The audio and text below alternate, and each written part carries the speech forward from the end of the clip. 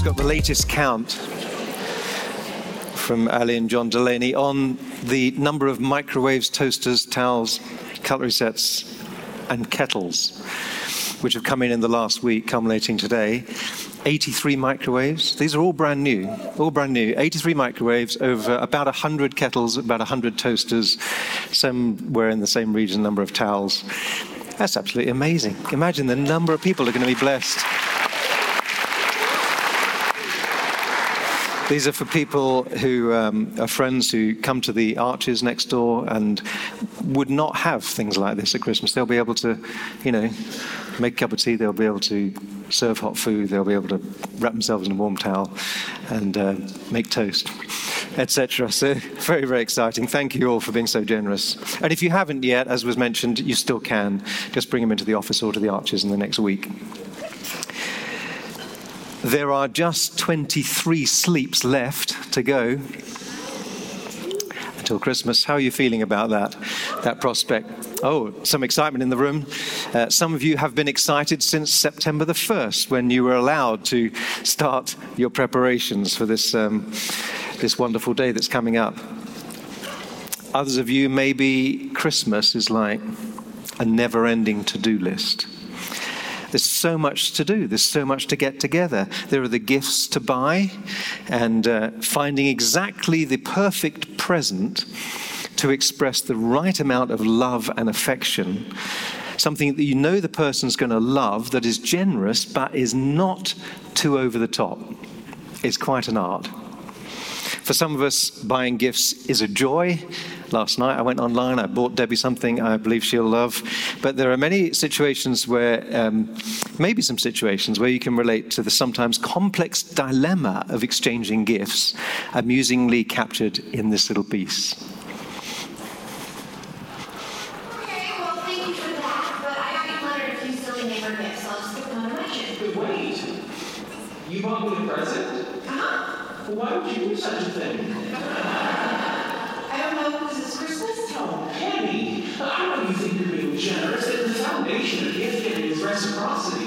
You haven't given me a gift. You've given me an obligation. Yeah, forget it. I'm not giving you a present. It's too late. I see it. That elf sticker says you've shown it. The die has been cast. The moving finger has read. Hannibal has crossed the Alps.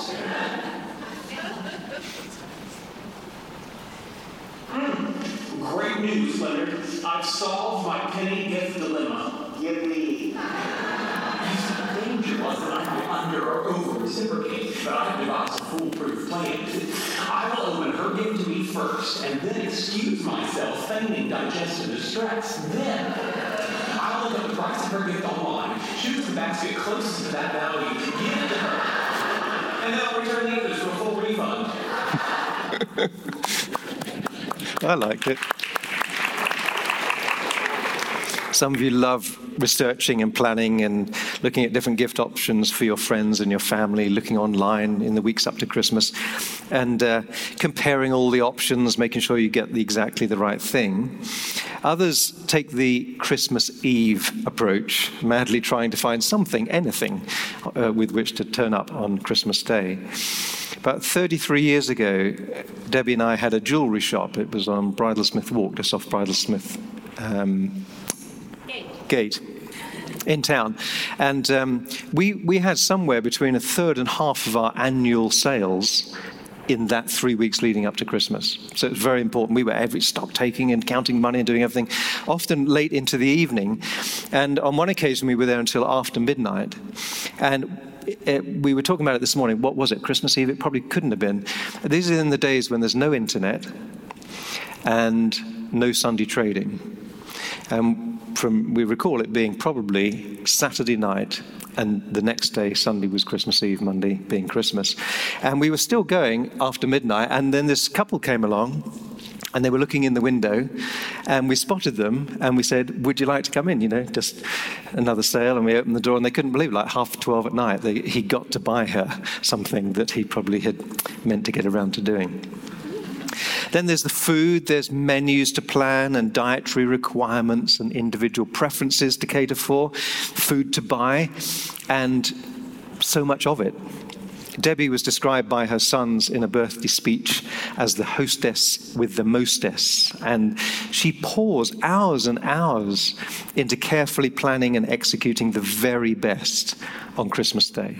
There'll be 9 of us around the table this year, and she ensures that we have more types of meat and vegetables than can realistically be fitted on one plate, not least her own chestnut stuffing that she spends incalculable hours making. Absolutely marvelous. Then there's the desserts, and then, of course, her legendary cake. And then there are decorations. I brought the big heavy pot over, and we've had an artificial tree for 22 years. We used to put it up for the carol service and the Christmas party every year in the early days of the life of the church. It's still going, and it still looks fantastic. Anyway, I brought that over this afternoon, so that'll be decorated tomorrow. You may see, if not your own yet, then neighbours, little fairy lights appearing in windows and wreaths on doors. Maybe something appearing in the garden, like the Swift family, who are only 6 miles from here in Nuttall, who begin decorating their home in September to look like this.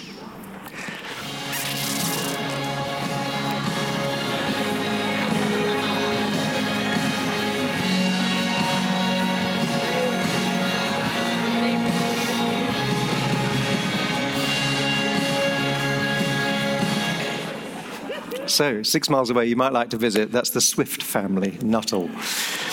Presents, food, decorations, that's just scratching the surface of all that comes with this time of year. And maybe you're one of those people who just loves Christmas.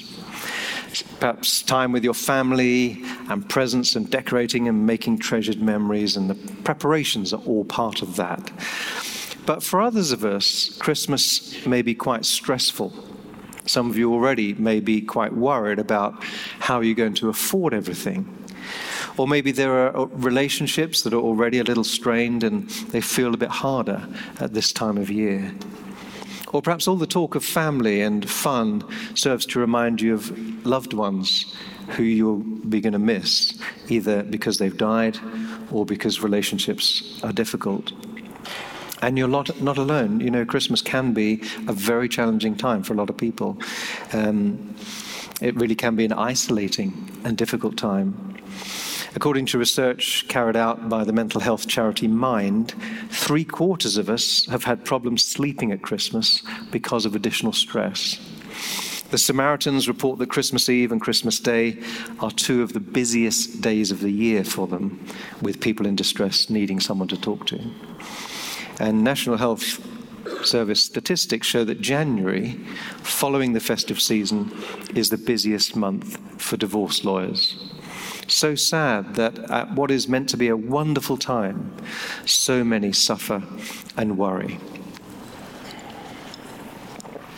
Over the course of this month, we are going to look at the idea of treasure. And this evening, I want to ask you the question, what do you really treasure?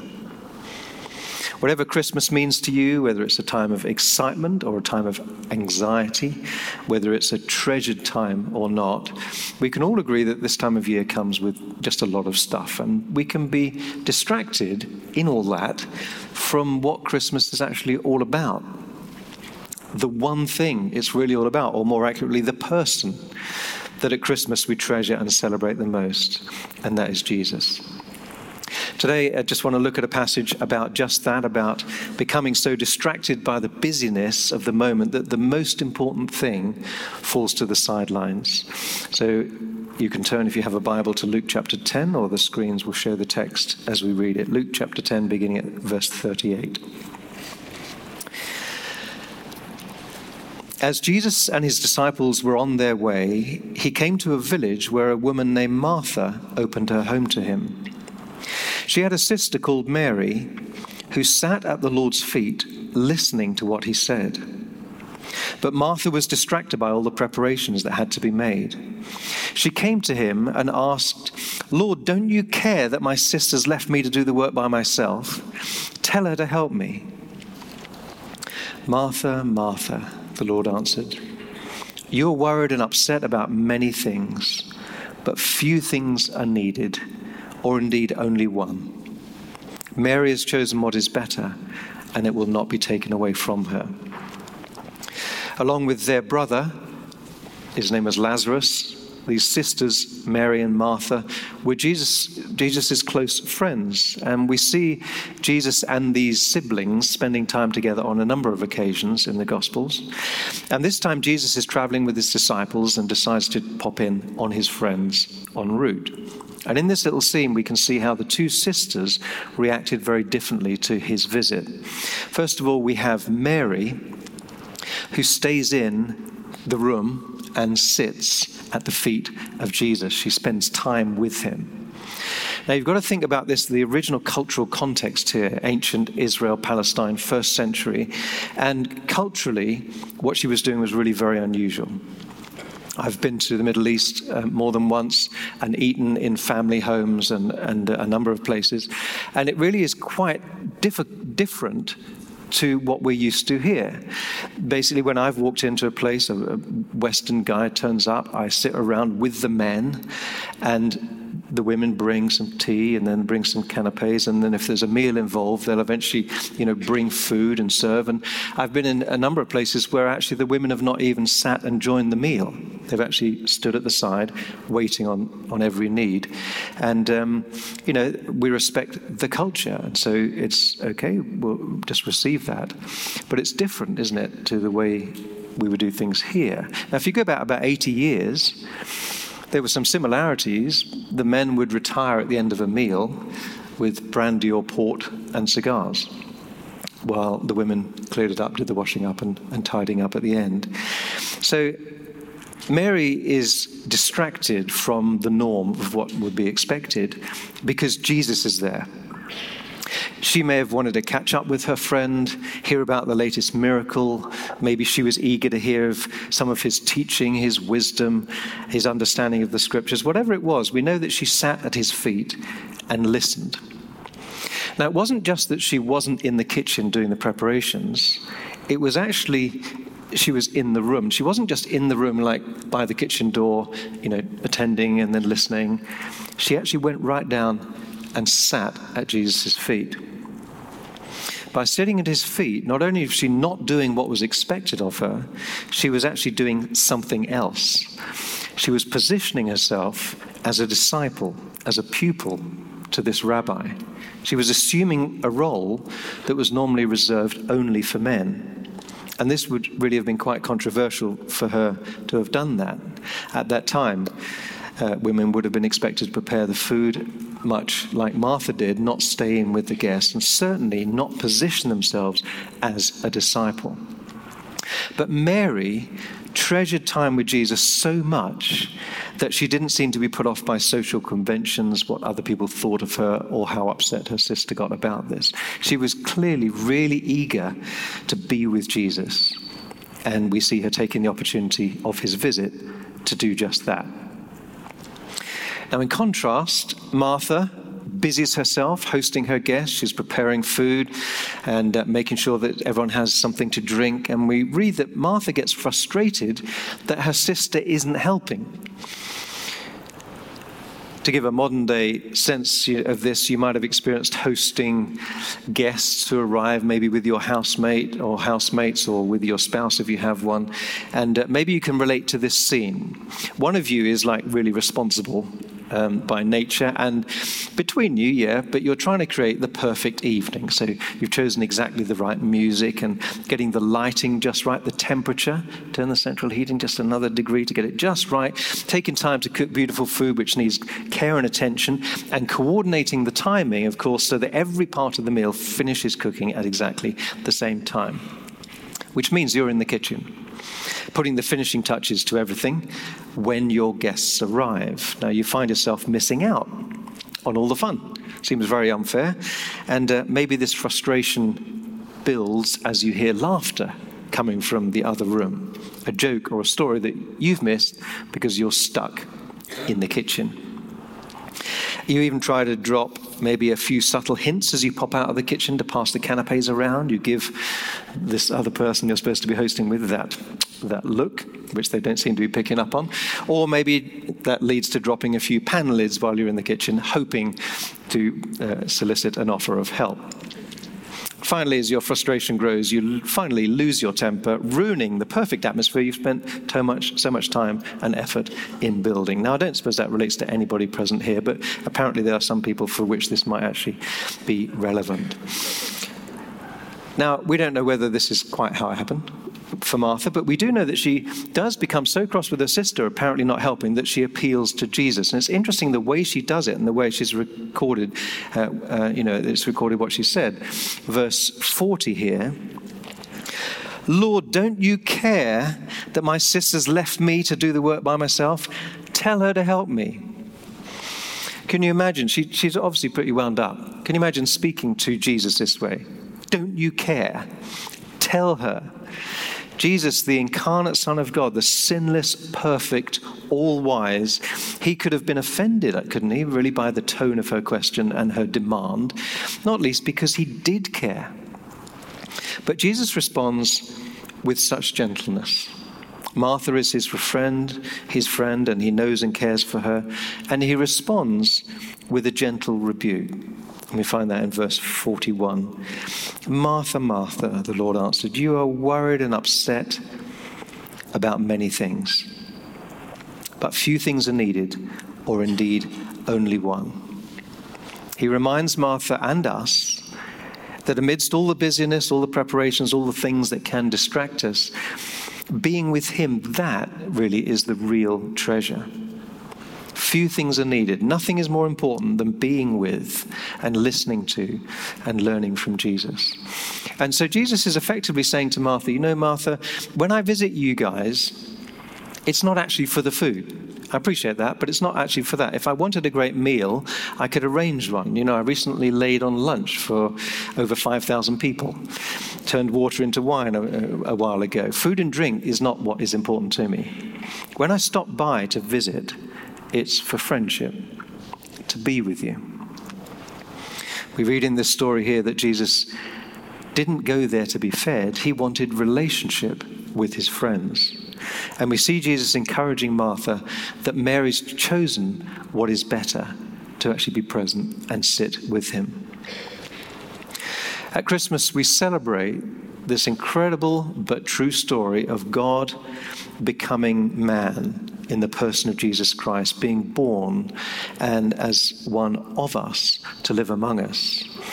I love the Message translation of John 1:14. It says this: "The Word became flesh and blood and moved into the neighborhood."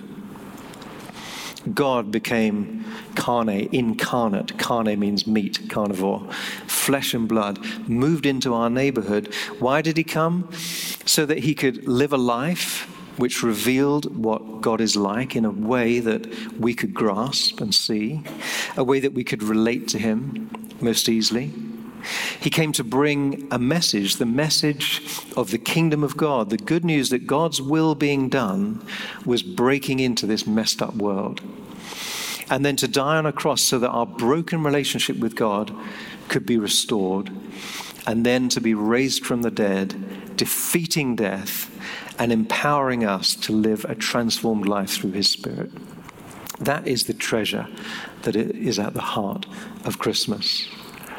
Amidst all the lights and the food and the gifts and the carols, the one thing that can get missed is the fact that God came to be in relationship with us. And it can be easy to miss. After all, Jesus was in her house and Martha missed it. She lost sight of the treasure. And how much more can we be distracted, especially at a time like Christmas? I heard recently of someone who lost some vouchers on Christmas Day, £200 worth of vouchers, and they'd been gathered up and thrown away with all the discarded wrapping paper. How frustrating. In fact, this person was so frustrated that a couple of years after it happened, they took to Twitter for solace. But you can understand how that might happen. You know, I don't know what your house looks like after everyone has opened their presents, but ours can be chaos.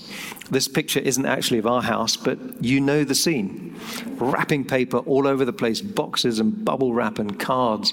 And you can see how this important little voucher might get lost among all that mess.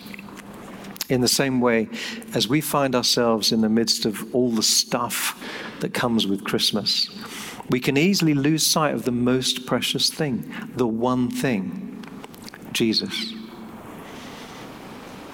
And I believe tonight there's an encouragement for us not to do that in this season. So let's just pause for a moment and consider which one of the two sisters are you most like, or which might you relate to best? Is Christmas a time for you to slow down, spend some more time with Jesus, if you're a follower of Jesus, as most of us are, but perhaps you've not yet started a relationship with him. But if you have a relationship, is it a time when you get, some holiday, a bit of time off work, you've got actually more time to spend in his presence, talking to him, listening to him, reflecting on what he's done for us? Or is Christmas a time of busyness and stress? If you feel more like Martha than Mary, then remember how gentle Jesus was with her. He doesn't take issue with her question or her demand, but simply and tenderly encourages her to remember the one thing that matters, to treasure him in the way that her sister did. And Jesus very gently rebuked her, but I think it's worth looking at exactly what he rebukes her for. Put yourself in Martha's position. Jesus and his disciples turned up at your door on their journey. What do? Well, you would at least think about picking up the empty coffee cups and tidying the cushions and putting the kettle on. I'm sure that many of us would want to do much more than that. Serve the best food, make the guys as comfortable as possible, Jesus and his disciples, host them as well as we can. Doing things well is one of the hallmarks of this church, and the Lord deserves our absolute best. And that's what Martha was doing. She loved Jesus. He was her friend, and she just wanted to host him well. And Jesus doesn't rebuke her for that. Look at what he says in verse 41, and listen to the tone in the way I believe he said it. Martha, Martha, you're worried and upset about many things. He was challenging her on her attitude, not her activity. While Mary could set aside the things that needed to be done and conventionally should have been done to be with Jesus, Martha became worried and upset and indeed then resentful of her sister. She was distracted in all this busyness. She had exchanged intimacy for activity. In her attempt to do the best she could for Jesus, Martha forgot about actually being with him. And Jesus invites Martha to exchange her striving for the one thing that really mattered. Apparently, most New Testament scholars agree that chapter 10 in Luke, where this story is found, is not told in chronological order. The story of Mary and Martha seems to have been deliberately placed by Luke after the story of the Good Samaritan, where Jesus encourages us to be active, to help others, to get involved. Mary and Martha's story, placed where it is, reminds us that amidst all the activity, we shouldn't lose sight of who we're doing it all for. It's good to do things for Jesus. It's good to serve others or to bless our loved ones by creating a wonderful Christmas experience, to spend time buying them gifts, to express our love for them, to have the best Christmas you possibly can, to celebrate Jesus' birth and to celebrate all that he's done for us. But I believe that God's inviting us to reflect this evening on whether in all this activity, all the worry about the season, we might have become distracted from the real treasure. So we might ask ourselves, what do we really treasure? What are we putting our time, what are we putting our energy into? And just to read something that King David, 1,000 years before Jesus, wrote. He wrote a number of the Psalms. And in Psalm 27, verse 4, he writes this: one thing, really echoing what Jesus said, the one thing, he says, one thing I've asked from the Lord, that I shall seek, that I may dwell in the house of the Lord all the days of my life, to behold the beauty of the Lord and to meditate in his temple. Now, although the psalm talks about being in the house of the Lord, dwelling in the house of the Lord, or being in the temple, that's not about going to a physical place. At the time it was written, the temple represented the place where God's presence could be experienced. What David's talking about here is being in God's presence, spending time with him, worshipping him. God's inviting us to make time to be in his presence. And we all do that differently. It may be that you connect with God when you're alone, or in prayer, or in corporate worship, or, like with us here tonight, or when you go out into nature, different ways that we would connect with God. And would encourage you just to take a look at your commitments over the next few weeks. Many of you will have some time off, a bit more freedom to plan that, and make some time to be with Jesus, to treasure your relationship and your time with him. Maybe that you can actually do that amidst the busyness. Maybe you can put some worship music on as you do your online shopping, or maybe pray as you put up the decorations or prepare the food. God can be in all of it, even the mundane stuff. He's available to us. If you find yourselves feeling particularly frazzled over the next few weeks, you might find it useful to stop and ask yourself, have I done the one thing that really matters today? Am I, like Martha, getting overwhelmed by all the preparations and things that need to be done? If so, I would do well to go and sit with Jesus. So maybe Christmas is a particularly stressful time for you. Perhaps you're far from excited about it. Maybe, like Martha, you are actually worried or upset. One of the ways the Bible describes Jesus is as the Prince of Peace. And my prayer for you would be that you really would know his peace this Christmas, whatever is going on. And I'd encourage you especially to make time to be with him, to bring your worries to him. He does care. He cares very, very much about all the details of everything you might be going through. And there'll be time in a moment to come up here if you would like someone to pray for you in whatever's going on. We would love to do that. Or it may be that you don't know really what you think about Jesus yet. You haven't discovered for yourself the treasure which is at the heart of Christmas. And today is an opportunity. You're here. That's a great first step. Find out more. Pick up those booklets as you leave. That will tell you a lot about Jesus. But it may be that you would come even tonight, have someone pray for you. Come and, as it were, sit at Jesus' feet for the very first time. Whatever this season means to you, however you're feeling this evening, I pray that you would not be like the guy who lost that valuable voucher in all the Christmas wrapping. That as Christmas approaches, we would all know the one thing that matters. In all of the busyness, the tinsel, the mince pies, the presents, the parties, the most glorious and wonderful treasure, that is Jesus.